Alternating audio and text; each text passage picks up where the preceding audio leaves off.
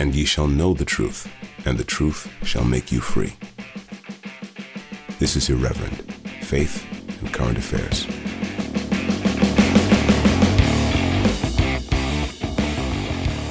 Welcome everybody to Irreverent, Faith and Current Affairs with Revs Jamie Franklin, that's me, and Thomas Bellum. Tom, how are you doing? Yeah, very well, thanks, Jamie. Yeah, very well. Very good. Good. Very good. Bowled the best ball I've ever bowled last week. Oh really? So what? What was it like? I got a sort of reverse swing somehow. I don't really know how. Kind of it sort of S-ed its way through the air. Did it get the person out? Yeah. It would have to, wouldn't it? It would have to, otherwise it wouldn't be the best ball. No. No. But actually, often it's the worst balls that get people out because they see a bad ball and try and do something silly with it. Okay. And they get themselves out. But this was just defeated the batsman and just smashed the bails off, and it was all in all. You're an amazing man, Tom. You really are. Yeah, You're quite. Just the list of achievements just is literally unending. So well done. We're holding the fort, aren't we? I don't know where Daniel's gone. He seems to have gone on holiday forever. The whole of August. He's gone on holiday for a really long time. I don't begrudge him a really long holiday. He told us it was his first holiday in years, wasn't it? So yeah, it can't be his first holiday of any sort for years. I don't think that's right, is it? Because he wouldn't have just been working non-stop. Maybe he means it's his first foreign holiday. Maybe. Or maybe he has just been working full stop, Yeah, he might have. Maybe he's actually only 27, but he's just been working so hard that he looks... He's got the appearance of an older man. Yeah. He's drained himself, yeah. Anyway, okay. Yeah, exactly. Listen, Tom, we've got lots to talk about today. The main thing we're going to be talking about is this big opinion survey that's come out in the Times. They've done a survey of some vicars, and apparently it shows shocking results as to what vicars actually believe. People might find that interesting. I hope they do. We're going to devote some time to it because we think it's important and touches on a number of themes which are relevant to this podcast. And we've got a few other things we might get to as time goes on, but we're going to talk about that probably first thing after our scripture reading. Just a quick notice, the Irreverent meetup at March for Life, which I'll be at, none of the other vicars will. I don't want people to get the wrong idea. I don't want people to turn up and think, oh, I'm going to meet Tom, the legend Tom Pelham, or I'm going to meet the legend Daniel French, and then just be upset because it's only me. It's only me. I'm the only one who's going to be there, Jamie Franklin. But hopefully other people are going to come too. It's the March for Life, which is basically, as it sounds, it's a pro-life march. There's a big sort of some kind of conference thing that happens beforehand. I don't really know. I've never been before, but I've heard it's really, really good. We are meeting at 10:30 at the Emmanuel Centre, which is in Westminster in London, at the Voice for Justice stands. So it's just completely free form. It's not formal. It's just an opportunity for irreverent people to meet up and to say hello to each other and to participate in the march to the extent they want to. I think what I'll probably do is I'll probably download Telegram on my phone so that I can do updates about, what's going on during the day. So do get on our Telegram group, which is Irreverent. What is it? It's Irreverent. Is it it's t.me/irreverent. Or just go on Telegram and search for Irreverent and join us there, because that's the way you keep up with what's going on. March for Life, meet at the Emmanuel Centre at the Voice for Justice stand, which I think is on the bottom floor at 10:30. And then we will be there, for a certain amount of time. Sorry if that sounds vague, but it's a good thing to support. And I'm looking forward to being there, to meeting some of you. I know there are at least some people who are showing up. So hopefully it will be many, many people, and we can have some lovely chats and participate in what's going on. That's the only notice I've got, Tom. No notices here, so it's apart from your greatness, as Oscar Wilde said at Customs, I have nothing to declare except for my genius. Is that true though, or is it apocryphal, Tom? I don't know. Yeah, who knows what was really said. Anyway, let's do some scripture now. We're going to do Matthew 16 verses 30 to 20. And this is, we thought of this because we thought it might be relevant to the first story we're going to talk about, which I think it is. It was actually the scriptural passage from the Holy Communion or the Holy Mass in the what's it called, Tom? Your favourite lectionary in the world, the Revised Common Lectionary from Sunday. We know how much you love it, but anyway, I think it is relevant to. That's an in joke, by the way, for anyone who doesn't know. Tom hates the Revised Common Lectionary. He goes to bed at night cursing it. He's not rising to it. He's not saying anything. Anyway. Should I read it? Yeah, we should do the Lord's Prayer first. Okay, you go. You do it. Our Father, which art in heaven, hallowed be thy name. Thy kingdom come, thy will be done in earth as it is in heaven. Give us this day our daily bread, and forgive us our trespasses as we forgive them that trespass against us. Lead us not into temptation, but deliver us from evil. Amen. Amen. Go on then, Tom. When Jesus came into the coasts of Caesarea Philippi, he asked his disciples, saying, "Whom do men say that I, the Son of Man, am?" And they said, "Some say that thou art John the Baptist, some Elias, and others Jeremias, or one of the prophets." He saith unto them, "But whom say ye that I am?" And Simon Peter answered and said, "Thou art the Christ, the Son of the living God." And Jesus answered and said unto him, "Blessed art thou, Simon Bar-Jonah, for flesh and blood hath not revealed it unto thee, but my Father which is in heaven. And I say also unto thee, that thou art Peter, and upon this rock I will build my church, and the gates of hell shall not prevail against it. And I will give unto thee the keys of the kingdom of heaven, and whatsoever thou shalt bind on earth shall be bound in heaven, and whatsoever thou shalt loose on earth shall be loosed in heaven." Then charged he his disciples that they should tell no man that he was Jesus the Christ. Very good.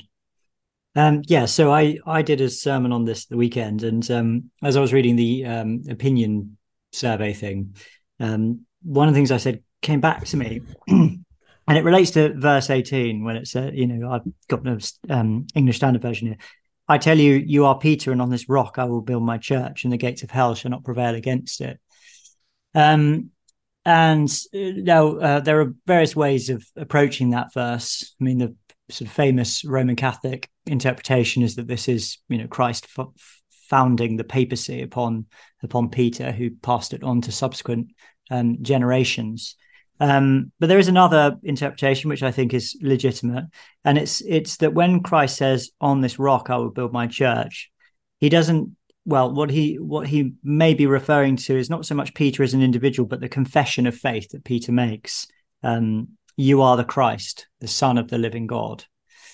And I think there's room for sort of debate as to what Christ means here, but I think there is definitely something of that in this passage. You are the Christ, the Son of the living God. On this, it's a pun, isn't it? Yeah, it's a pun on Peter's name. Yeah, it's a pun on Peter's name. I mean, one thing. So, that's quite important. So, Peter, Cephas, means rock, and I think it's Petra, isn't it? Petra. Sorry. Petra.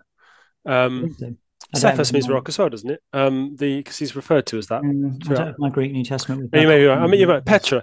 Anyway, Peter. The words rock and Peter sound the same in Greek, basically. Yeah. So there's a pun on his name going on. So let's not forget that Jesus was not, he was human. He punned. He had fun. He had fun with language. So you see, that's happening.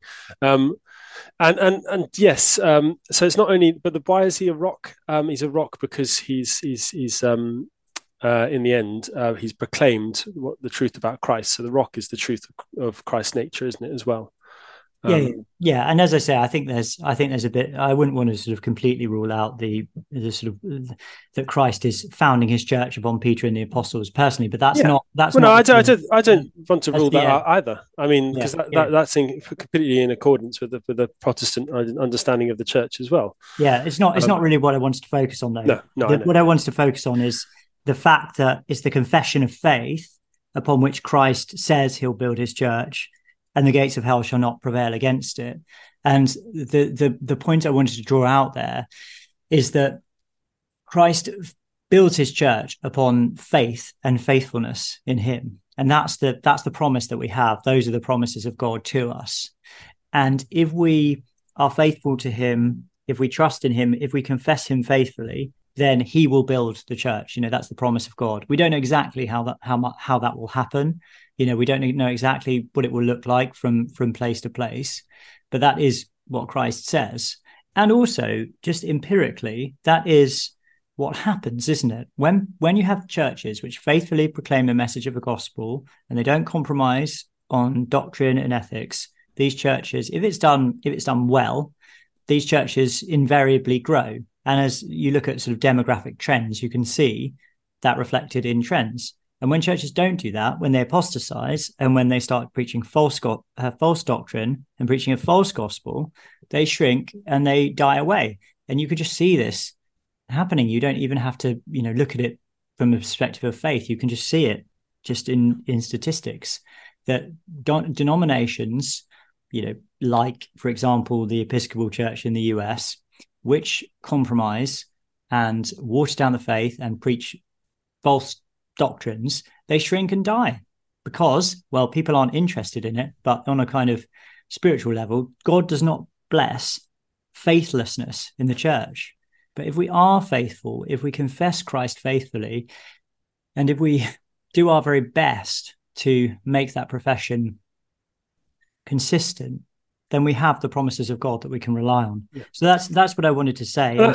Go on, you go. I also think it's important to note this little a bit before that, when he says, "For flesh and blood hath not revealed it unto thee, but my Father which is in heaven."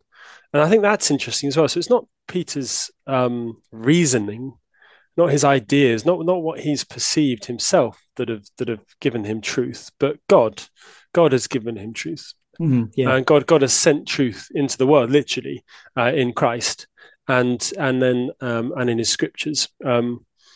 So it's not, the reasoning is useful and helpful and can be really godly, but it's not. Fundamentally, the church is founded on the revelation of God in the Bible, isn't it? Not, mm-hmm. And the Bible is we hold is the accurate and spirit sort of motivated records of that time and the apostolic teaching that Jesus passed on. So it's it all comes around to the same thing, but it's not sort of something that's been reasoned out of it's not something where people have gone, oh, I think this is probably true. It's something that's been given. Yeah, absolutely. So I think that's a good scripture to start on, just to sort of orientate ourselves, Tom, because this vicar opinion survey that was released in the Times today, it can be sort of somewhat distressing reading this. So just to give a bit of context, and as always, we'll share this link on the notes and everything. But the Times has basically done a survey of clergy in the Church of England. And I'll just read the thing here. So Times survey shows priests' desire for dramatic shifts in doctrine on issues such as sex, sexuality, marriage, and the role of women. And we'll get into specifics, but I think it was a survey of something like just over 1,400, about 1,500 clergy or something like that. And obviously the Times is presenting it as this sort of showing these sort of historic and significant shifts in clergy attitudes, and the article is skewed in a particular direction. It's notable they've got about one traditional or sort of evangelical Orthodox response. There's no one from the Anglo-Catholic wing. They couldn't be bothered to find anyone to talk about that because at all. I'm always available, Tom. Yeah, I know. Always available. Always available for the Times if they want. But we should start with the one underlying thing, shouldn't we? This before we talk about any of this. Is that the church? It doesn't do theology based on opinion surveys. That's. I mean, so in one sense, like the answer to this is, well, so what?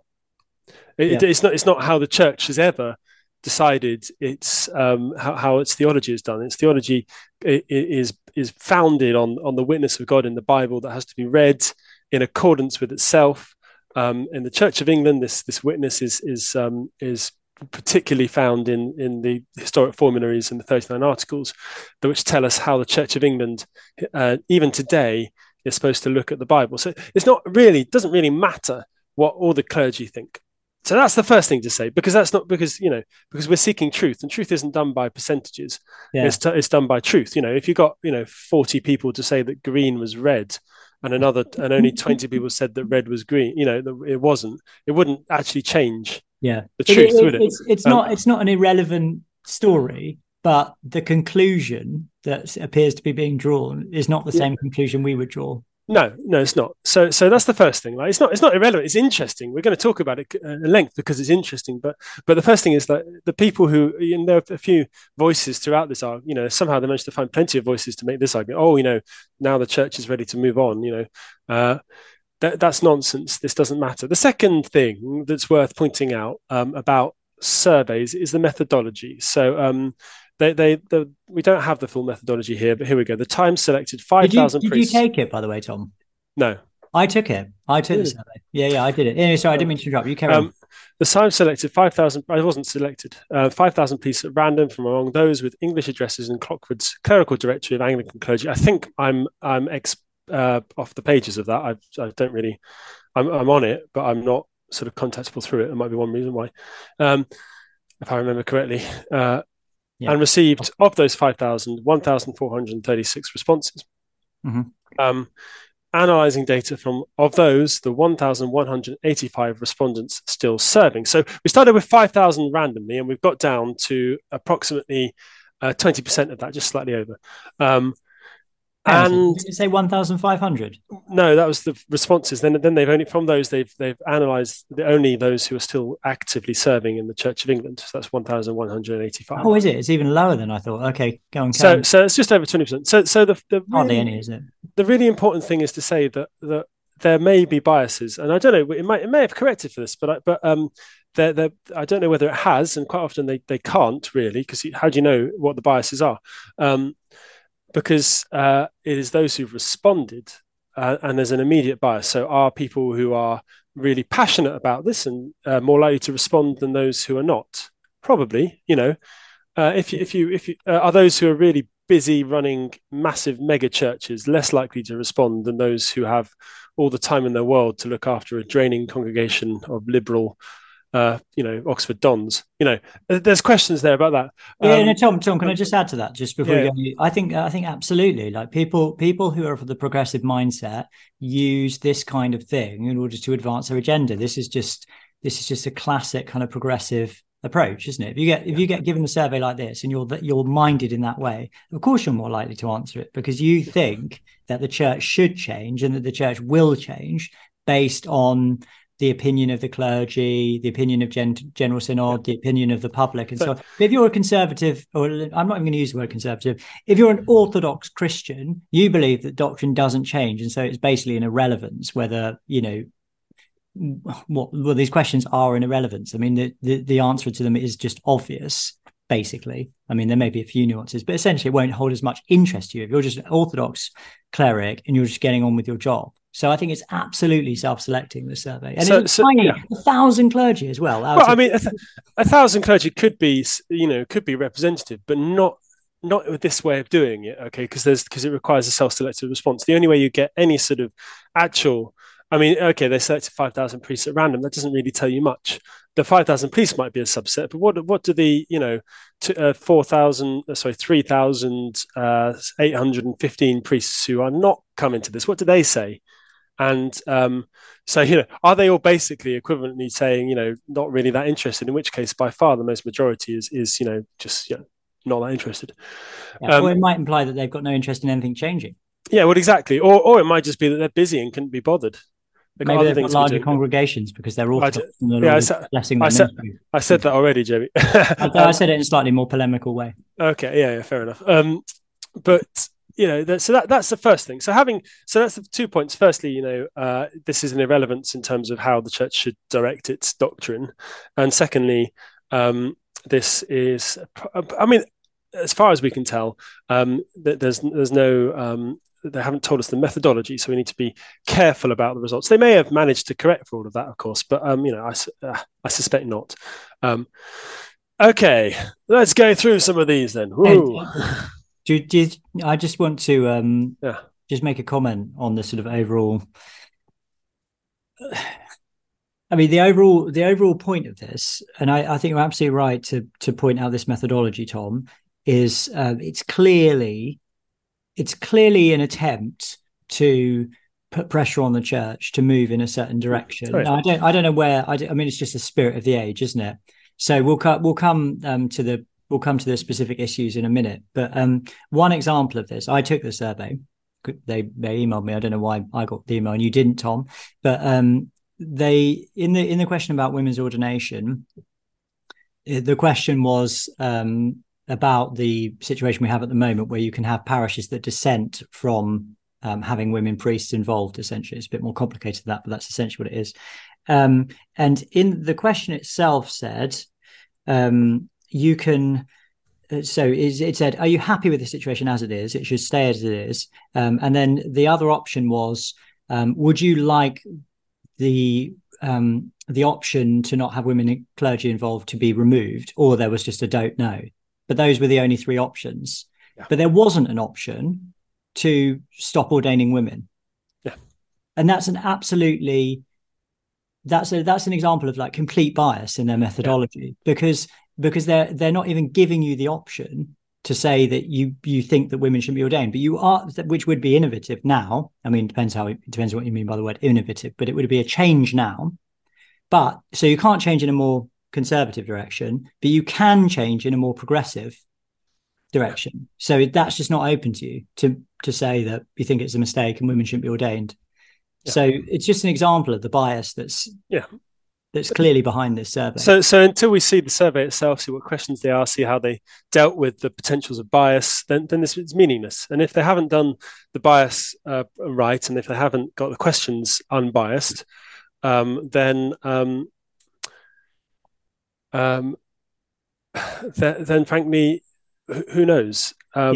And in the blurb before they get into any questions, right? So at the beginning, it's immediately showing what the agenda is here, because it in the sort of headline section, it talks about priests feeling under pressure.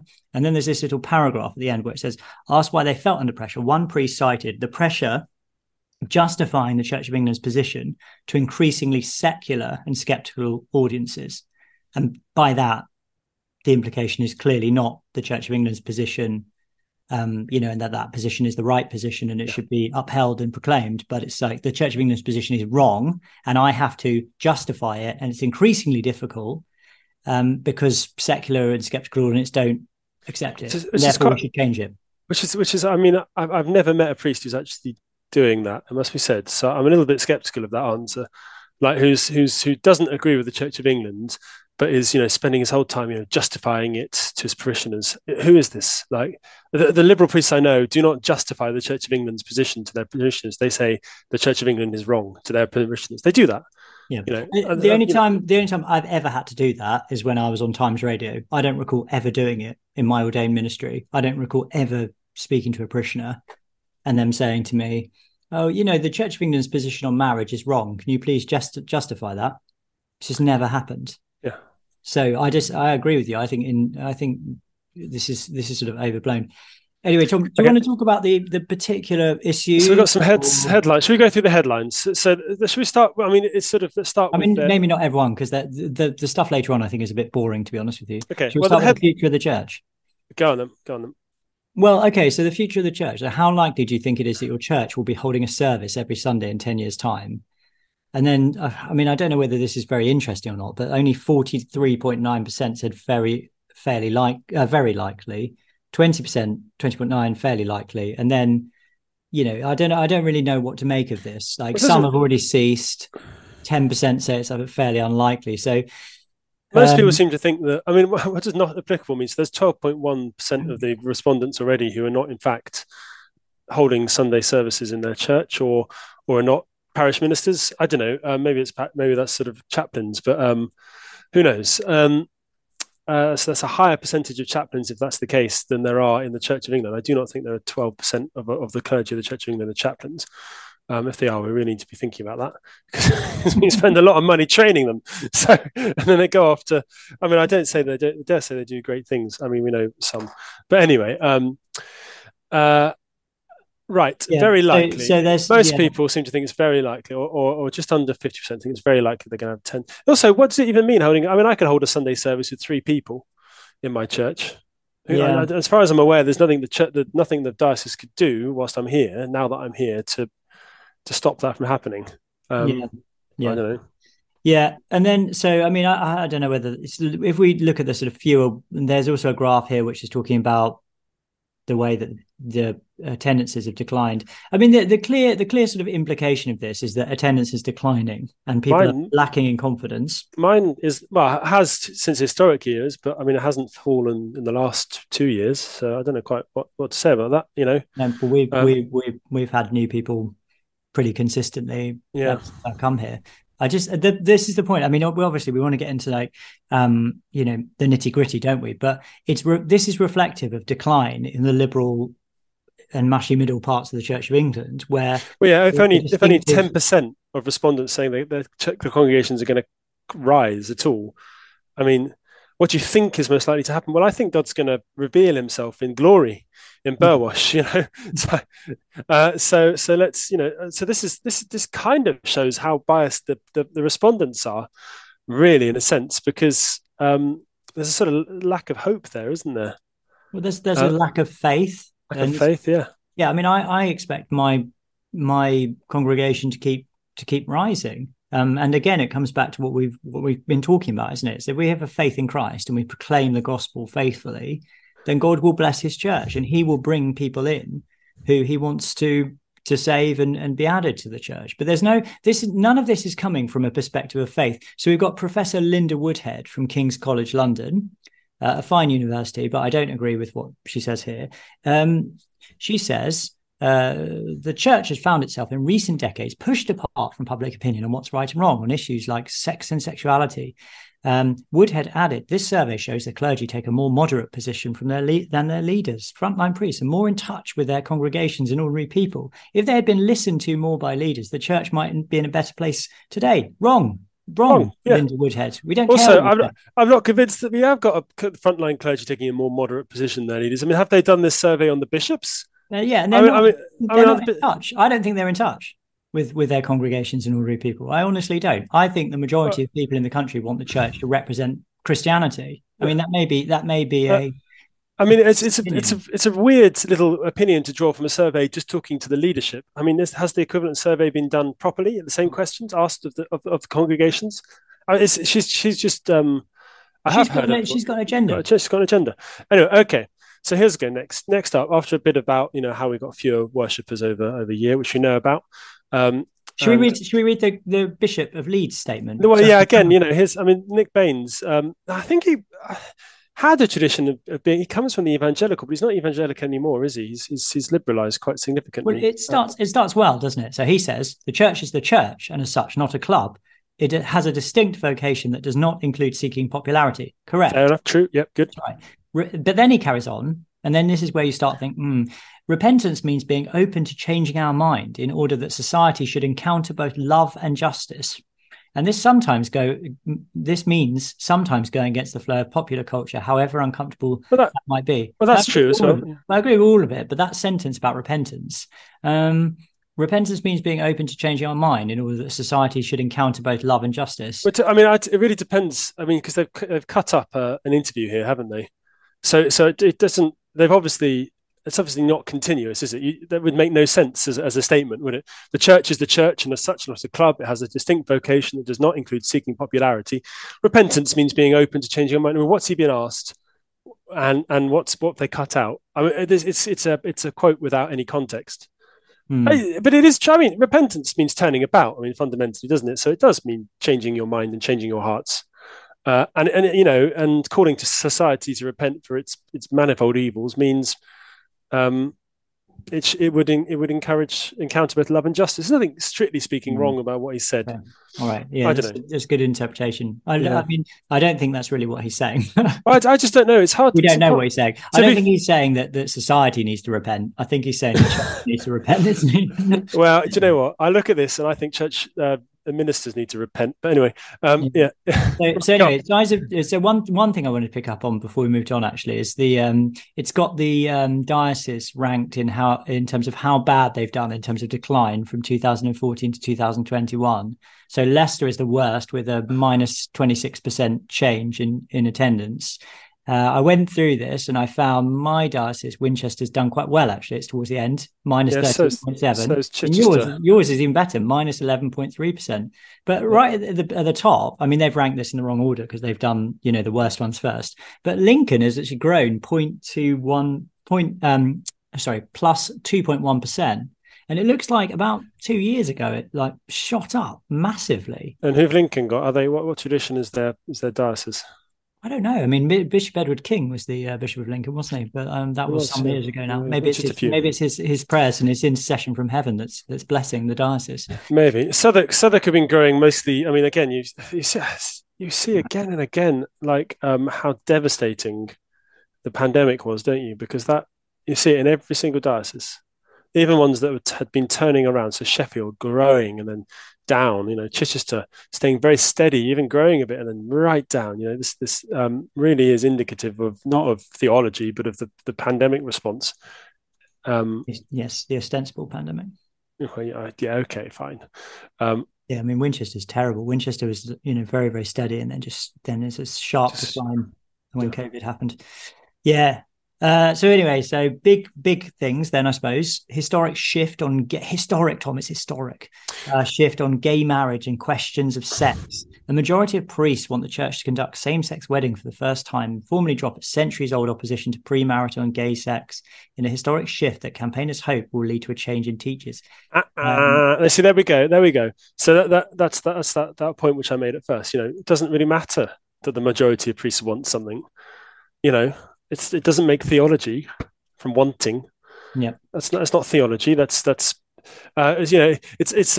difference between exegesis and eisegesis, isn't it? But anyway. I agree. And then it says, I mean, this part's correct. The church teaches that only weddings between a man and a woman are permitted in church. In fact, it's more than that. It's more than that. Yeah, of course, but just as it goes, and that sex is only permissible within heterosexual marriages. That's true, but the word heterosexual is redundant there because there's nothing but heterosexual marriages, but essentially that's correct. Well, no, it's not correct. It doesn't teach that weddings between a man and woman are only permitted in church. Only weddings between a man and woman are permitted in church. It teaches that any weddings that aren't between a man and a woman are not weddings. They're not, But anyway, yeah. No, that's correct. But at least they've actually said what the church's teaching is. I mean, there are people who would dispute that. Like when I spoke to Jane Ozanne, I mean, she just flat out contradicted that was the teaching of the church. Is she really? Okay. She hasn't read her canons, has she? She just said, oh, no, that's not what people think anymore. No. Well, but this is exactly the thing. Disingenuous for saying it. I know. It's just a statement. Your proudest moment, wasn't it? One of them, yeah. Bishops have, however, said that they will allow priests to bless gay couples and are under pressure to go further and permit same-sex weddings. They are considering whether to drop the teaching that gay sex is, quote, incompatible with Christian teaching and whether to allow gay priests to have civil weddings. I mean, they can't change that. They're not going to change. They're not considering, or at least they shouldn't be considering that, because that would require change in doctrine, wouldn't it? This is where it gets another bit of disingenuous here. They're not considering that. Mm-hmm. And then they're not saying they're going to allow priests to bless gay couples either. It's not strictly speaking what's happening. They're very, even in the prayers as they stand, they're being very disingenuous about what they're actually doing, which is not blessing the gay couples, but blessing the individuals within a gay relationship or something. I don't quite know how they're squaring that circle, but they're sort of wiggling around it, aren't they? And you can see the way all of this is presented is like they are under pressure for this to happen at that time. It's all this kind of this liberal progressive narrative that history is moving in one direction and it's inevitable, and the pressure, you have to give in to the pressure eventually because that's the way the tide is going. So 59% of priests say they will offer blessings to same-sex couples if that General Synod proposal is backed. 32.3% say they won't. 8.7% say they don't know. It's a bit weird. So head in the sand priests there. Don't know. Yeah, I haven't thought about it. Haven't really thought it. Not really important. Okay, okay. Do you think the Church of England should or should not allow priests to conduct same-sex weddings? 53.4% say yes. Should not, 36.5%. Not sure, 10.1%. Would you do same-sex weddings? 49.2% say yes. 41% say no. So, and then 9.8% say don't know. So that actually could be more even, couldn't it? With those don't knows, they could make up that, and that would be more like 50-50, wouldn't it? Yeah. And then there's, do you think that the Church of England should or should not allow gay priests to enter into civil marriages with their partners? 63.3% say yes. 28.7% no. This is when it gets a bit really odd. So there are certain people who will not offer blessings to same-sex couples, say that should not offer same-sex weddings, won't conduct same-sex weddings, but would allow priests to just have, sexual relationships with whoever they want. I mean, that's what it comes down to, doesn't it? I mean, why just gay priests? Why not have straight priests have, premarital sex with whoever they like? I mean, why not? What's the argument here? Where are they going to draw a line? I mean, you'd have to sort of speak to these people individually and get them to sort of justify their position. But it does seem odd, doesn't it, to be in favour of blessings but not be willing to do same-sex weddings or be in favour of them, and then to. It's a bit strange. It's. Anyway, it's not really the point, is it? It's not really the point. These are inconsistent. Maybe they just took the survey. I took the survey quite quickly, to be honest with you. I wasn't really thinking that. I mean, it wasn't. The questions aren't hard. It's obvious what the answers are. You should have taken some screenshots of the questions. Are these the actual questions? Yeah, they are the questions. Yeah, I recognise them. This is a reversal of the proportions. The last time Anglican priests were asked about the same issue, when 51% declared same-sex marriage to be wrong, compared with 39% who said they backed it. Linda Woodhead again conducted that survey and said it's a very rapid change. These people, all of them say the words "very" and "really" all the time. I noticed it's a very rapid change. These are very interesting findings. It's fascinating that you've now got this change in attitudes. Blah, blah, blah. That's just a restatement of the thing. A resolution agreed by Anglican churches worldwide states that homosexual practice is incompatible with Scripture. The Times poll found that 64.5% of priests backed an end to this teaching.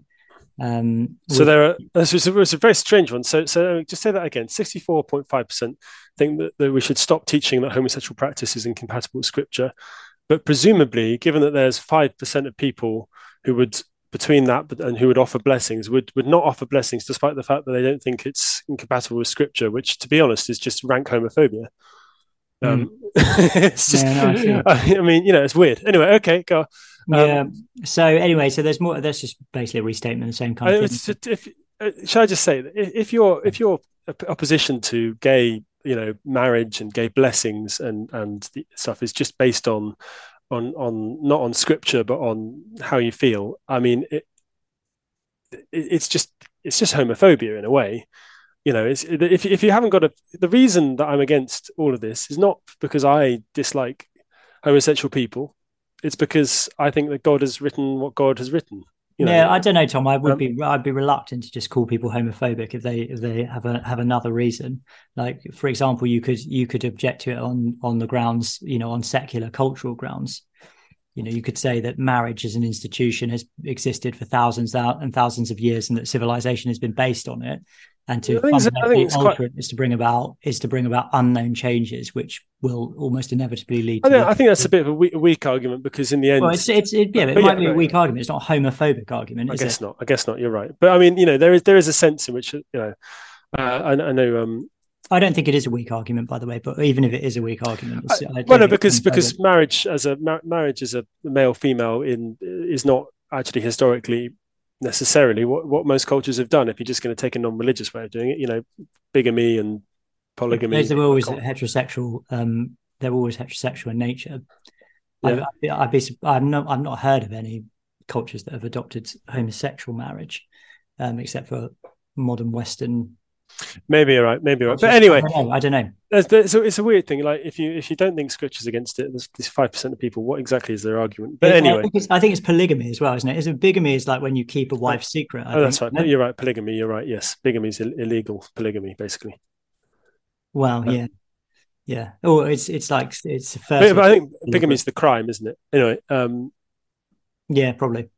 Anyway, so we had all that stuff. The Reverend Andrew Forshaw Kane, who runs the Campaign for Equal Marriage in the church and married his partner in defiance of the rules, said, "This is absolutely huge." Again, here's all the reallys. "I really think this survey is really important. It is I really think this survey is really important. It is really clear evidence of the direction of the change the church needs to pursue."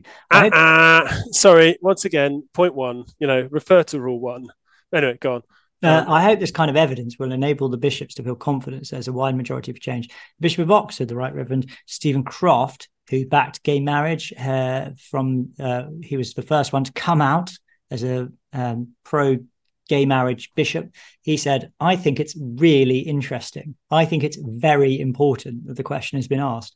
I think it does show very much that the stance of the clergy across the country is more in favour of change than balance of views in the General Synod. I hope the Synod will take notice of that as we move the proposals forward." Well, I mean, no, again, like the Synod's a democratically elected body. I mean, there's no reason why it wouldn't be representative of the views of the Church of England in a sense. I mean, as far as I'm aware, is he claiming that Synod's somehow been gamed? I don't know. I don't know. It's a weird thing to say, but he says many weird things. This comes back to what we were talking about, doesn't it? About so say this is representative. What conclusion do you draw from it? Do you draw the conclusion that the majority are correct and that the minority are wrong, and therefore the Church of England should change its doctrine? Or do you draw the conclusion that we are ordaining people who have heretical viewpoints? Well, I think it's interesting, isn't it? We're not teaching them properly. We're not teaching them proper doctrine and ethics. And the other thing I would say, which I think is indisputable, regardless of what your view is, you must conclude that the Church of England is not doing a very good job at grounding its priests in its doctrine and practice if there is so much polar opposition as to what priests actually think. Priests think completely different things, which is reflective of the poor leadership of the church. I sort of draw a number of things that have happened into sort of one, like for example, since 2014, when since over the last 20 years, things like kind of part-time trainings have got much bigger, much more common route into priestly ministry. We're taking our priests quite a bit older in a sort of slightly desperate attempt to fill up numbers because they start to, we're ordaining a lot more women priests, and there has been a lot of research done showing that women priests are, well, I think obviously more liberal than male priests, not least because there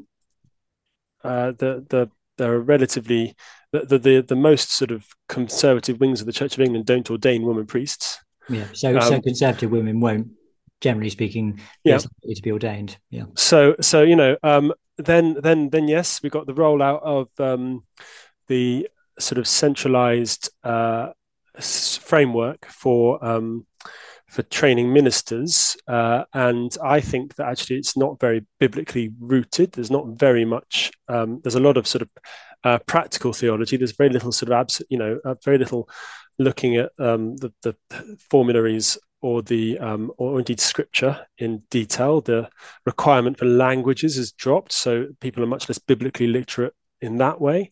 I just think not dropped, but much lessened. Like you don't actually have to do any real languages in a Common Award BA. You just don't. There's not much there. Wouldn't you agree, Tom, though, that there's just not a sort of expectation when you're trained that you will conform to some sort of some sort of given set of... We were introduced to the 39 articles for about an hour, and they didn't really go through them. They didn't bother going through them. They just said they are. Go and read them. You're going to be swearing that they're true. Whereas I think previous generations of priests knew what the Church of England maintained, and biblical literacy in college, in Ripon College, Cuddesdon, which is supposed to be one of the premier premier training colleges for the Church of England. Biblical literacy was incredibly low on the whole. Which I think is probably the case in all theological training colleges, I would imagine. So I'm not surprised that we've got a load of heretics running churches. I know we've got a load of heretics running churches. You go to most churches, and the quality of the preaching, the understanding of the liturgy, it is very low. That's why it's why this is happening. And it's just self-fulfilling, because then those people who have been to churches where they haven't really been Anglican, haven't followed the formularies, haven't taught traditional Anglican doctrine or anything, are then the people who are sent to theological college and aren't then trained in anything. Mm-hmm. Yeah. Well, yeah. No, I mean, I think we're on the same page there, Tom. And I just sort of to not quite sure I got my point exactly right. What I was trying to say is that there's not a sort of expectation that there is a doctrine and a practice that the Church of England has, and an expectation that clergy will receive that and then live it out faithfully. It's a kind of, well, you can be of this tradition, or you can be of that tradition, you can be of this opinion or that opinion, and well, a house, it's like Christ says, isn't it? A house divided against itself cannot stand. And well, this is sort of John Dunnett says this, doesn't he? Who heads the Church of England Evangelical Council, who said, in my overarching response, he says, is it signposts a thoroughly divided Church of England. The question it raises, the $1 million question, is how is the Church going to face a situation in which the level of division is both so substantial and runs so deep? Now, I am a member of the CEC, the Church of England Evangelical Council, and I'm not actually in accordance with them about what they keep pushing. They're sort of slightly they want a sort of separate province that's sort of safeguarded. I just don't think it's going to happen. I think you need you need a parliament. You need to get it through parliament. You need to get it through synod. You need, I think they're better off, in fact, just coordinating a flat attack on the liberal church. Frankly, just drive them out. Is what I want. I don't want to share my church with these people. Sorry. I don't want to have a church where more than 60% of the ministers 59% would offer blessings to same-sex couples, where more than 60% of them don't agree that that Scripture condemns sexual relationships outside of heterosexual marriages. It's not. In the end, I just want them to go. I want them to get out of the church, found their own church. I mean, you can have the buildings, you can have the pensions, whatever. Just get out. Let us build a church along the lines of the Bible. But I guess the CEEC think that's a kind of strategic question, isn't it? You'd be on the same page as them in terms of what you believe. Yeah. It's their response. The right thing to happen. I mean, you'd probably agree with most of what they believe, Jamie. I mean, there's. Yeah, I'm sure I would. Yeah. So anyway, let's do the end of the. There's a little sob story here between Abby Malthouse. For generations, everyone in her family has got married in the same Norfolk church, but she was unable to wed her fiance, and we discover why. Shelley. Because she is a woman. Well, yeah. No, you it's can't. It's a Wellian use of language, isn't it? She would have been able to use the church to get married if she was marrying somebody who she could be married to. But you can't be married to somebody of the same sex, just like you can't be married to like an object or like an animal or something. And I'm not drawing a moral equivalence between an object or an animal and a human being. I'm not doing that. I'm just saying it's a category error. She has every right to be. She has the same rights as her ancestors. It's just that she doesn't want to exercise them. So it's just Orwellian. The use of language is Orwellian. Well, here we go. This is when we get into actually quite. All of that is all of a what sort of much of a muchness. But this is someone. Now we get into a slightly different sort of tone, don't we? Let me just say a couple of things about this. So that the heading is an end to the rejection of women, which in itself is absolutely polemical and ridiculous, as though to imply that the Catholic Church's position on ordination constitutes a rejection of women. I object to that in the strongest possible terms. The Times just showing how biased it is and how malicious it feels towards anyone who holds to the Catholic position, which is the majority of Christians in the world and the overwhelming majority of Christians who have ever lived. But let's just read some of this. The appointment of a woman as Archbishop of Canterbury would be backed by more than 80% of priests, while 2/3 want an end to the system that allows parishes to reject female leaders. That is just inaccurate. But let's take it like one at a time, shall we? So the thing about the Archbishop of Canterbury. Now, again, it's hard to say how you should answer that question, right? Because, I hold to the Catholic position on the priesthood and the episcopate, which is, I believe, it's God's intention, it's God's will, and it's just a reality that only baptized men can be priests or bishops. But then, if they ask me, given the situation that I'm in, would I support a move to make the next Archbishop of Canterbury a woman? There's a sense in which I wouldn't, and there's a sense in which I would. So the sense in which I wouldn't is that I don't think it's right, and I prefer it not to be the case. But if it happened, I would have to, in a sense, support it because I'm still part of the Church of England. So what do you answer to the question? Well, I mean, if you can't say yes or no, you can say oppose, can't you? I'd oppose it. I wouldn't recognise them as Archbishop of Canterbury.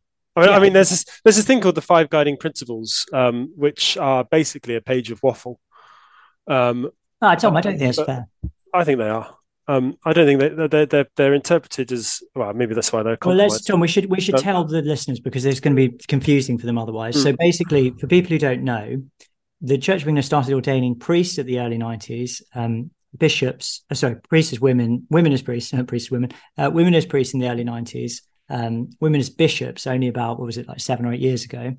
And we have a situation in the church whereby if parishes want to, they can pass a resolution, which means that they will only receive the ministry of validly ordained priests and bishops, i.e. male priests and bishops, and people who have been ordained by male bishops, right? So, and then the 5 guiding principles are principles that you have to agree to if you're going to be ordained in the Church of England, which basically recognize this arrangement as legitimate. And they say essentially on both sides, if you are of the view that women should be ordained priest and bishop, that you respect the fact that there are people who don't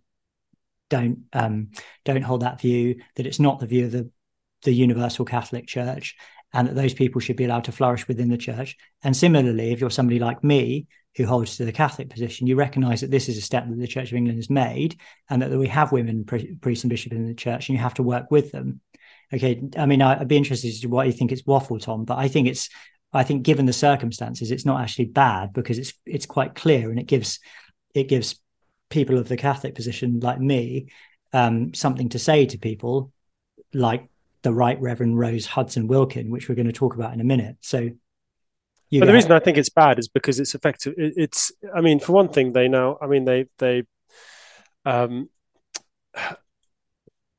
so the five one basically holds that those whom it duly ordained and appointed office are true and lawful holders of the office they occupy, and thus deserve due respect and canonical obedience. But how can you possibly give them canonical obedience if you don't believe that they are actually a bishop? It doesn't make any sense. Well, you can respect them as a bishop in a legal sense, I suppose. There's no legal sense of a bishop. Well, there is, Tom. It's just silly to deny. There are clearly. I mean, Tom, you're constantly banging on about canon law as though it's a real thing. You can't just deny the legal aspect of the Church of England completely, can you? I mean, the main problem with the 5 guiding principles is they're a test act beyond the Bible, or in fact, a test act that actively rejects the Bible. You could argue. So you're forced to sign up to them. You're not allowed now. You have to say that you're sent to them whenever you. Yeah, but the way I see that, Tom, is it protects people of the Catholic position. It clearly doesn't. The people on the other side don't need protection. It clearly doesn't, because we now get into this situation where Bishop of Dover.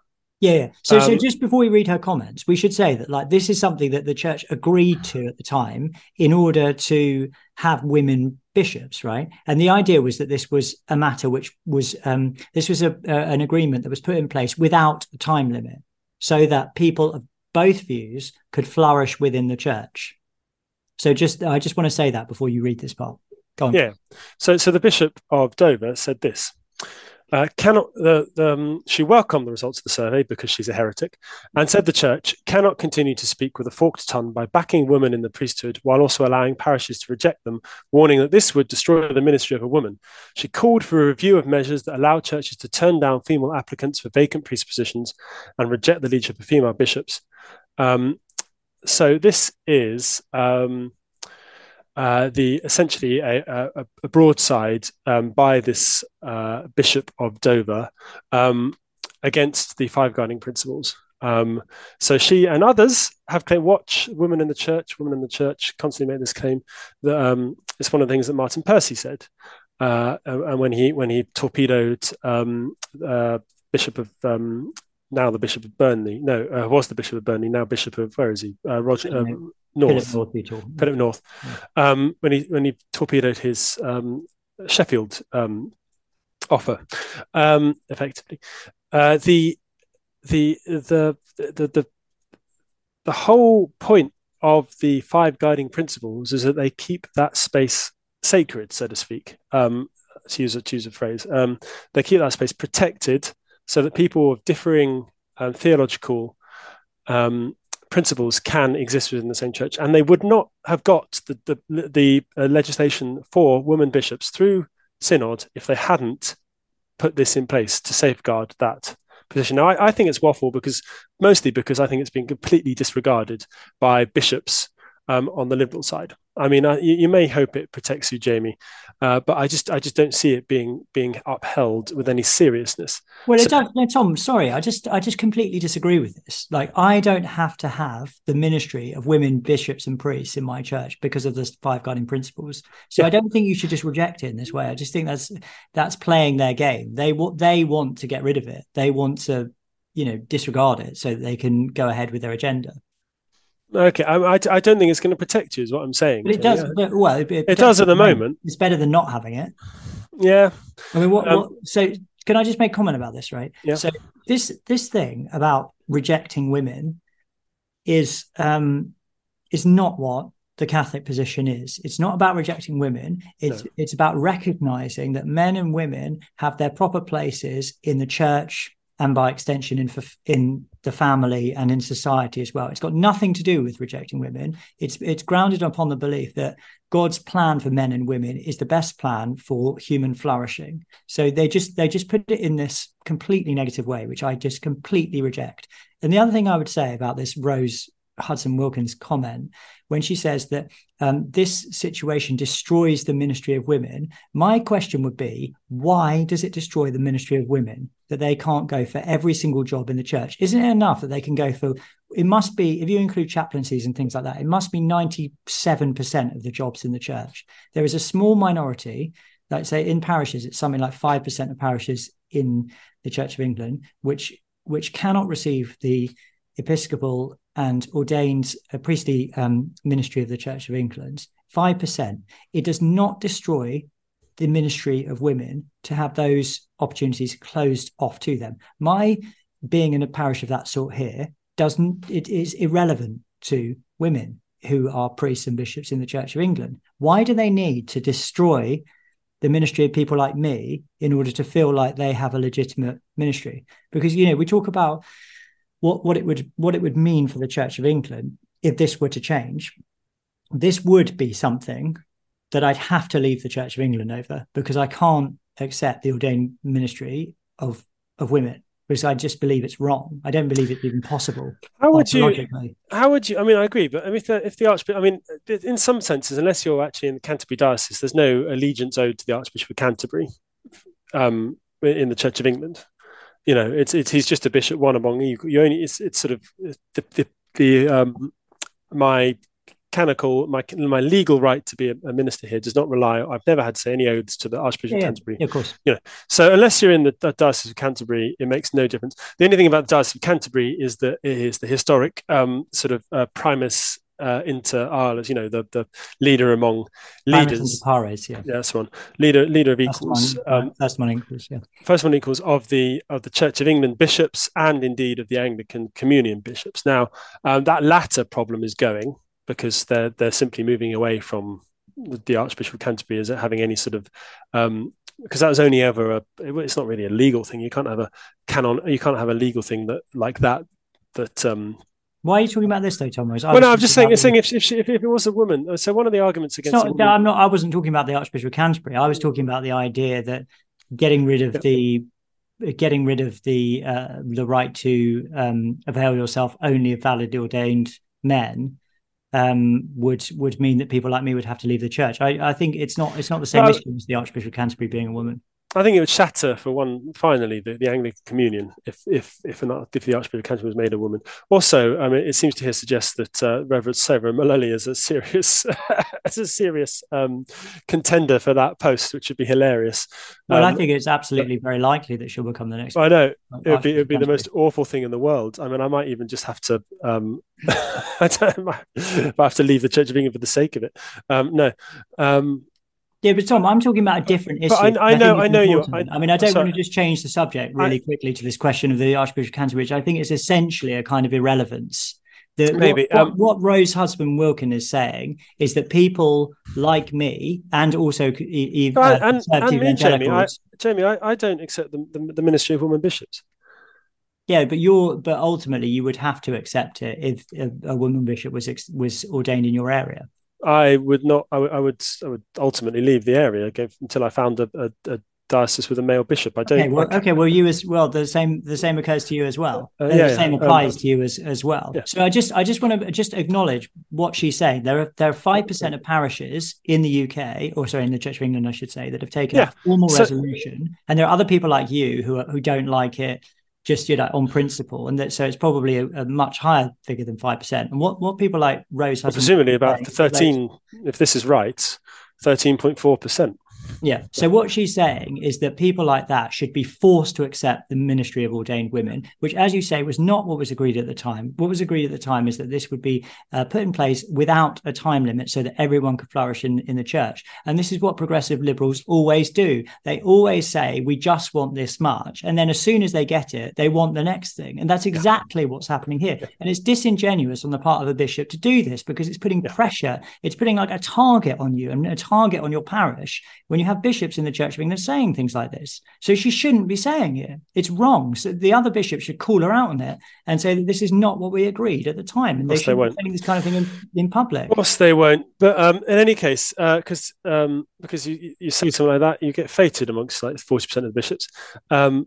It's probably what half of them think. It's a problem. It's the problem. Well, I don't know. I mean, I don't know. There's a good comment somewhere, isn't there, by somebody. A bishop, isn't there? It's not the bishop. Is it the Bishop of Ebbsfleet? Oh no, but he is actually sound on this matter. Oh yeah, no, the Bishop of Lichfield, the Right Reverend Dr. Michael Ipgrave, said the church was committed to, quote, the flourishing of all within the church, including the great majority who support women priests and those who cannot do so, quote, without limit of time. So he'd be an example of someone who presumably supports the ordination of women, but who's also acknowledging that this agreement was put into place, as he says, without limit of time, which is an important thing. Yeah. So it's I'm just saying it's not necessarily fair to say. And it also makes you quite aware that that any compromise, and this is why I don't really like the CEC and their sort of attempt to compromise in this. Any compromise will eventually start being undermined as much as possible. And it will just start almost. It's only 7 years after this right was won for all time. To safeguard a position in the Church of England, and how many years until until some sort of safeguarding that's put in place for allowing those with a conservative understanding of marriage to minister without, in a similar sort of way. I don't know quite what it would look like, but this is the sort of this is definitely the sort of thing that the liberal church, it's probably the most likely thing is that you end up, if the bishops go ahead, and I still pray that they won't with this, is that you end up with some sort of right to be protected, have a protected theological space that will be protected forever, and then the next thing you know is that there'll be some that just nibbling away at that right, and it will be and this is exactly how they do it. They do exactly the same thing. So I have absolutely no time for this. It's simply.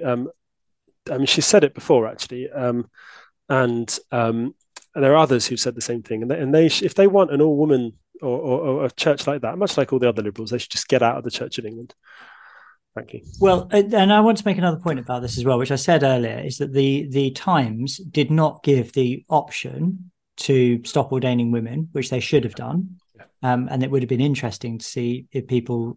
If people were given the right to answer the question anyway, how many people would have said that they think that the Church of England should stop ordaining women?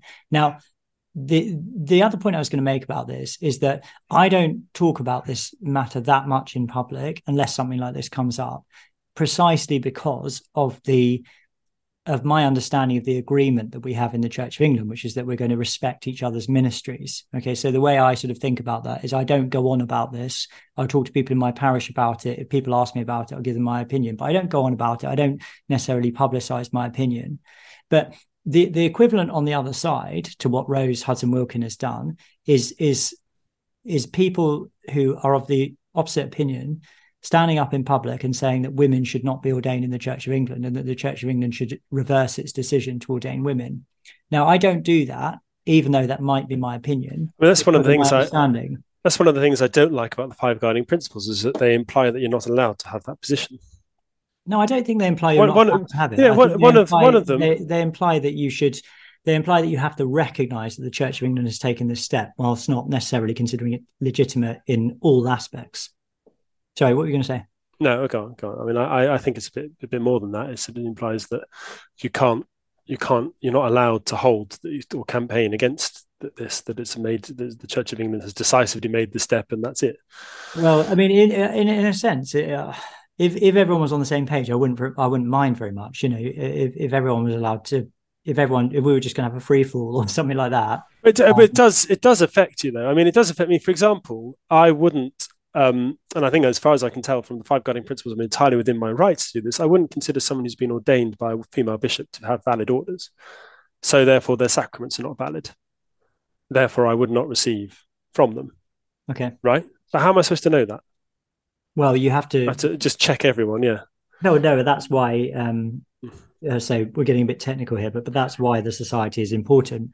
The society, for people who don't know, is the group of churches and bishops who safeguard the Catholic line of ordination and valid sacraments in the Church of England. So if you're part of the Society of St Wilfrid and St Hilda, you can know that you'll be receiving sacraments from a validly ordained priest. But you're quite right, Tom. If you're not part of a group like that, then you can't know. Well, you can't know unless you check, unless you sort of carry around a copy of Crockford's. Does that even have the ordaining bishop in it? Does it? I think it does. Yeah, I think it does. Well, it needs to, and so you sort of end up with enclaves, don't you? And it's. I think that's one of the reasons why women bishops should never have been permitted, because it does effectively come right to the heart of the validity of the sacraments, of not just women bishops but all those under them. But anyway, yeah, I think the other thing about it, and we don't necessarily want this to be all about women's ordination, but the other thing it does about it is it absolutely fractures the universality of the Catholic Church, and it means that there's no possibility of reunion with the Roman Church or with the Orthodox Church, which is something that was just discarded at the time as a point of irrelevance, which is a tragedy in my opinion. Even if you really did believe in the ordination of women, that should still be a weighty point which should have received due consideration when the Church of England did this. But it just tossed that aside as irrelevant because we were told that this is the way to appeal to society. Anyway, Tom, can we take a comfort break? Yep, just for a absolutely. moment. Pausing now. So I think one last thing, Tom, is this thing about many priests are at breaking point. Apparently, almost a third of working age priests have seriously considered quitting in the past 5 years, while more than 40% feel overworked or overstretched, while some citing an abject lack of support from bishops. Campaigners calling for more resources to be spent on traditional parishes. So the results of the survey were not good news and showed a worrying trend showing how low morale is. So, I mean, that's something we talked about quite a lot in the show, isn't it? And it's sort of they're sort of referring to the Save the Parish movement there, aren't they? I mean, just the obvious point to make about this is that if you put vicars in parishes and those vicars are half decent, the parishes are likely to grow. And if you don't put vicars in parishes, the parishes will shrink. And it's just sort of obvious that the more the church under-resources parishes with frontline clergy, the more the existing clergy are going to struggle and feel stressed and overworked. And I must say, overburdens clergy with endless paperwork. Yeah. And you know, there really is endless paperwork. It just never stops. Various things, just things like the amount of work it is to put a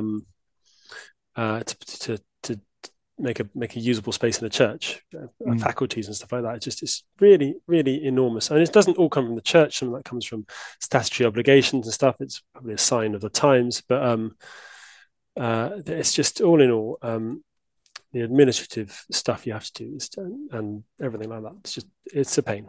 They could stop it, a lot of it. Yeah. So, I mean, yeah. That's basically all I had to say about that. I mean, it seems to me obvious that if they put more clergy in parishes, that the parishes would grow and flourish, and more resources, And it doesn't actually, not just clergy. We could also have like some serious training for lay resources as well. Youth workers, well trained, things like that. But the burden on just the parish kind of upkeep of the building, things like that, it is big. And the problem is that's the sort of baseline of burden. It's the same if you have, if you add, if you've got 3 churches, you've got 3 times as much work to keep them going than if you've got 1.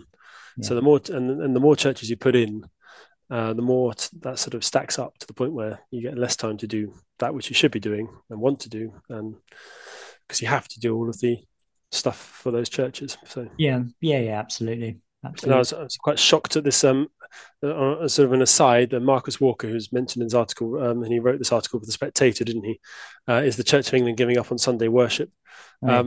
And this church, this parish deanery of Kerrier is about to become one mega benefice made up of 23 churches and ministered to by, wait for it, 2 full-time stipendiary priests, one of whom, and he's not making this up, will not work on Sundays. She will work primarily in the community, looking for exciting opportunities to grow churches for people who have either never been to church, who have had a breakaway. And actually, do you know what? A lot of those churches just running services on Sundays would do the trick. That just sums it up. I mean, that really does. Why do you think that sums it up? Looking for exciting opportunities to grow the church, even though the church won't actually worship on Sunday. So, Tom, honestly, where do you go with this? Where do you go with this? Really? A clergy person who doesn't work on Sundays. Right? What are they doing?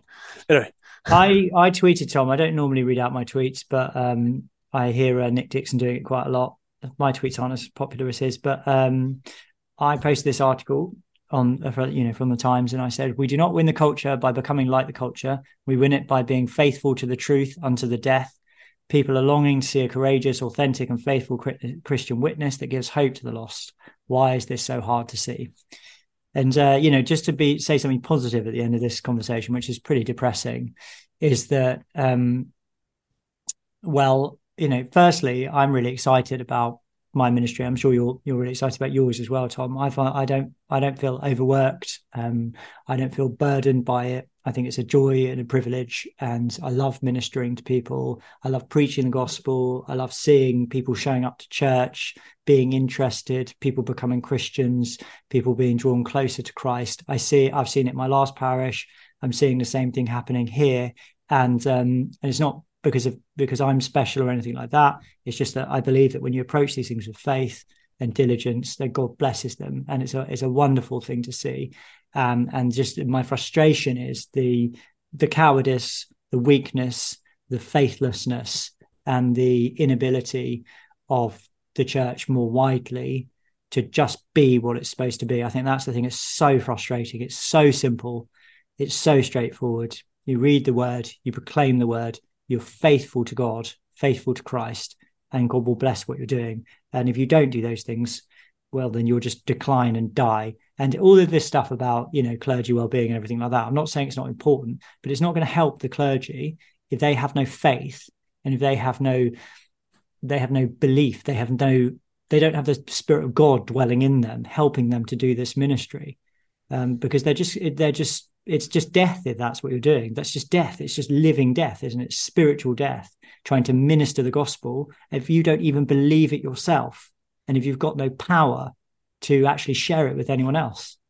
Mm-hmm. So just to try and say something positive, I mean, it's not positive overall, but there are lots of ministers in the Church of England, faithful ministers who are doing a great job and who are full of faith and seeing wonderful things happen. So I'm sure you feel similarly positive about your ministry, Tom. Yeah, No, I do. It's a great honor. Sometimes it's hard work. Sometimes it's the most joyful thing you can ever do. I'm Yeah. just happy to be here. Good. Well, I'm pleased to hear that. Put you on the spot there. You could have said, I hate it. No, I'm sure. leaving next week. No, brilliant. Yeah. Thanks, Jamie. Yeah. We've got a question, Rev, haven't we? Should we do the tune? Should we go on? Here we go. Oh, yeah. No, I always have to load it up. Hang on, it takes absolutely ages. And also, I haven't even put the audio on. Ah, no. Hang on a second. Such an amateur. I know. Well, this is amateur. I mean, that's one of the things that makes it such a good show, isn't it? That we although we are not professionals, nevertheless, where is it? Oh, I can't even find it now. Nevertheless, we do it in a fantastic way. You know what? I think I might have. Oh, look, there we are. Here we go. I mean, you call us amateurs, Tom, but the amateurs have theme tunes like this. No.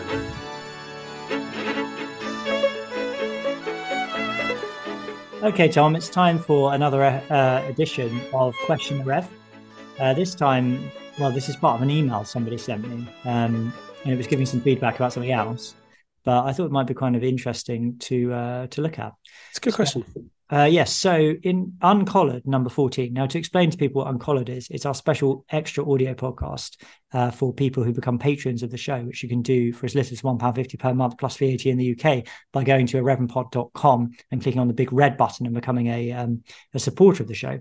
In Uncollared, number 14, Tom said, we are no longer in a position where God's revelation is carried by the nation state of Israel.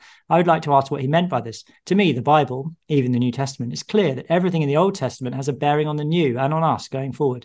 Admittedly, the nation state of Israel is a heady mixture of belief in both testaments to various degrees, but I feel that believers in the New must always be respectful of the Jewish people who have carried God's word for so long, albeit they have not all yet received its full revelation. Many of them do have a serious faith in the same God that we do, and as I say, the whole of the Old Testament is so relevant and important to believers in the New. I have come to abolish the law, but to fulfill it, not one bit of it will pass from it until all is accomplished. That's Christ from the Sermon on the Mount. I know Jesus taught us not to depend on the law for salvation, but I hope that doesn't mean that we don't include it at all. There is also the fact that the nation state of Israel is not the same as the biblical nation of Israel. Just chuck that in at the end there. It's quite complicated question. It is a complicated. So shall I have a go at sort of teasing some of it apart? So starting from the end, the modern nation state of Israel is not the biblical nation of Israel. That's fine. When I said that nation state of Israel, I was talking about the biblical nation state of Israel, the one that was existent from about, I think 1700 BC through to about 500 with various invasions. So that's the first thing I'd like to say. How to tease the difference between Israel as a nation and Israel as a collection of believers, because all Christians are in Israel. We're all Paul uses that we're grafted into the root of salvation, so there is a sense in which Israel is wider now than it was, because all Christians in Christ have been grafted in through Christ into Israel.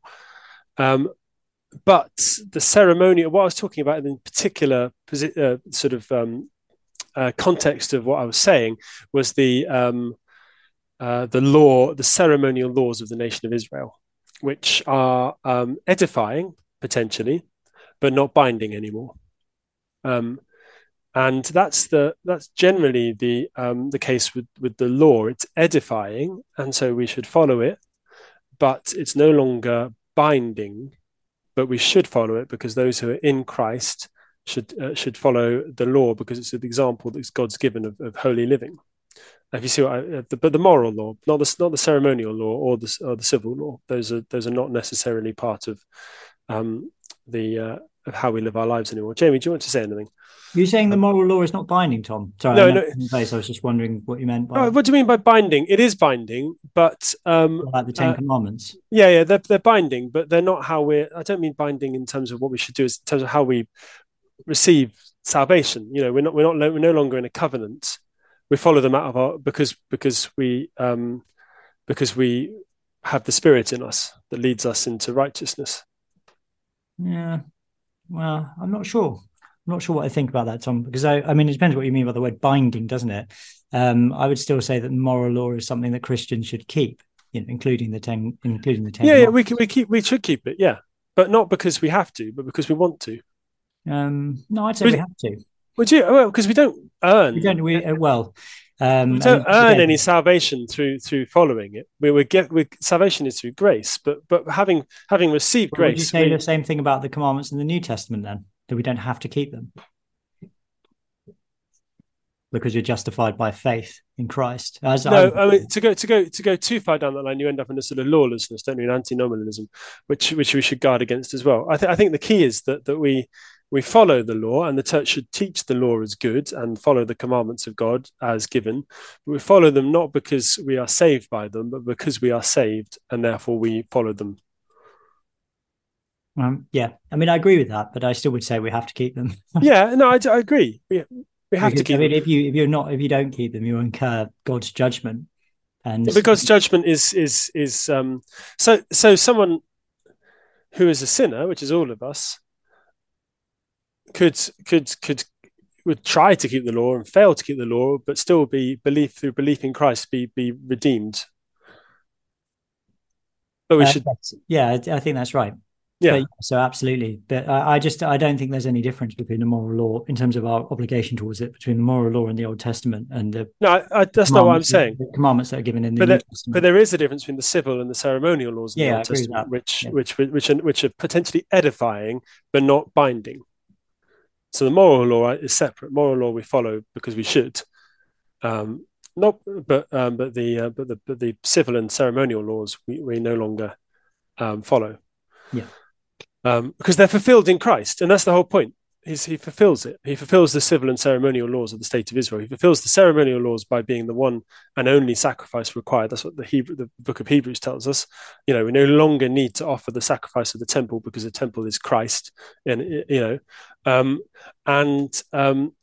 and he fulfills the civil laws in as much as those who believe him are incorporated into the body of Christ and into the tree of salvation, the vine of salvation, which is Israel, and the promise of God that transferred through Israel from Abraham through Isaac, through the patriarchs. That promise we inherit, but so it doesn't. It's not abolished, but fulfilled.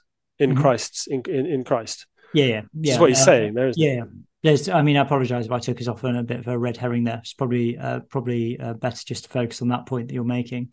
I wondered whether the person who wrote in was trying to make a point about how the Jewish people still carry something of they sort of still are the people of God, even if they don't believe, or something like that here. Which is, of course, what there are lots of Christians who think that. I mean, one Christian we've mentioned recently on the show, David Pawson, certainly was of that opinion that the nation of Israel still were, in a sense, the people of God, but they were the people of God in a different sense to the way that the church is. Now, that's not your position, Tom. It's not my position either, but that nevertheless is a position that lots of Christians have seen as legitimate at various points. So I wonder whether the person writing in was saying that or sort of implying it in some way. Yeah, maybe. I'm the old. I think Paul makes it quite clear in Romans that whilst the Jews have every advantage because the law was given to them. They still need to acknowledge Christ in order to, the old dispensation has stopped. I don't know what you think about that. Yeah, I mean, I think I do. I'm not sure about the language of like the old dispensation and stuff like that, because it's just a word with a lot of baggage, isn't it? The word dispensation, but yeah, I think that's right. I think that the Apostle Paul basically says that there will be some kind of revival amongst the Jews. There will be an acknowledgement, sort of mass acknowledgement towards the end of history that amongst the Jewish people that Jesus is the Messiah, and that will be a kind of a part of God's plan as we approach the end. But for the time being, it does seem like lots of Jews have been hardened to the reality that Jesus is really the Messiah. And I think also, just to finish that thought, I think it is really clear in the thought of the Apostle Paul that the church is the new Israel. I mean, it seems to me to be very, very clear in what he says in the New Testament. Israel is what he says in Romans, for example. Grafted into that promise. That's the key. Grafted into the vine. Yeah. So as Gentiles, we must have humility because we're the ones who are grafted in, which is the point that Paul makes in the book of Romans. That the tree. Well, let's say the tree is Christ. The original branches are the Jews and the nation of Israel, and then as Gentiles, we're grafted into it. But Jews who reject Christ as the Messiah are no longer part of God's Israel in that sense, because that is now the community of people who believe in Christ and accept him as the Messiah and Savior and so on. Yeah, I'd agree. So, but then it's a multivalent thing, isn't it? Because you can't just say, well, then there's nothing at all which is sort of special or unique about the Jews, because there clearly is, because the oracles of God were revealed to them. This is Romans 2, isn't it? So what advantage hath the Jew?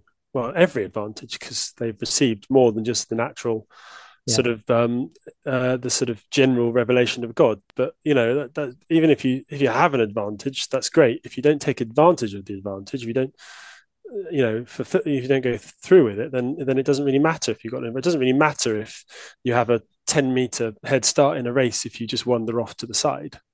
Mm-hmm. I guess. Yeah. I think it's right. So it's an interesting question. It's not a question I like completely sort of settled on within myself, if I'm honest with you.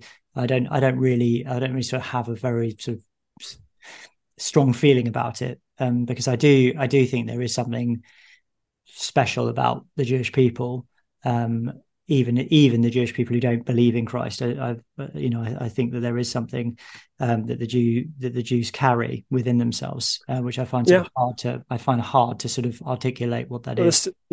I guess so. There is still a covenant there. I think, I'm not certain that the covenant has been retracted, but I mean, even, because God's faithful. So he'll always be faithful to Abraham. Yeah. I don't know. Yeah. I'm reading a book on the Sabbath at the moment by Abraham Joshua Herschel, who was a religious Jew, and ethnic and religious Jew, deeply religious man.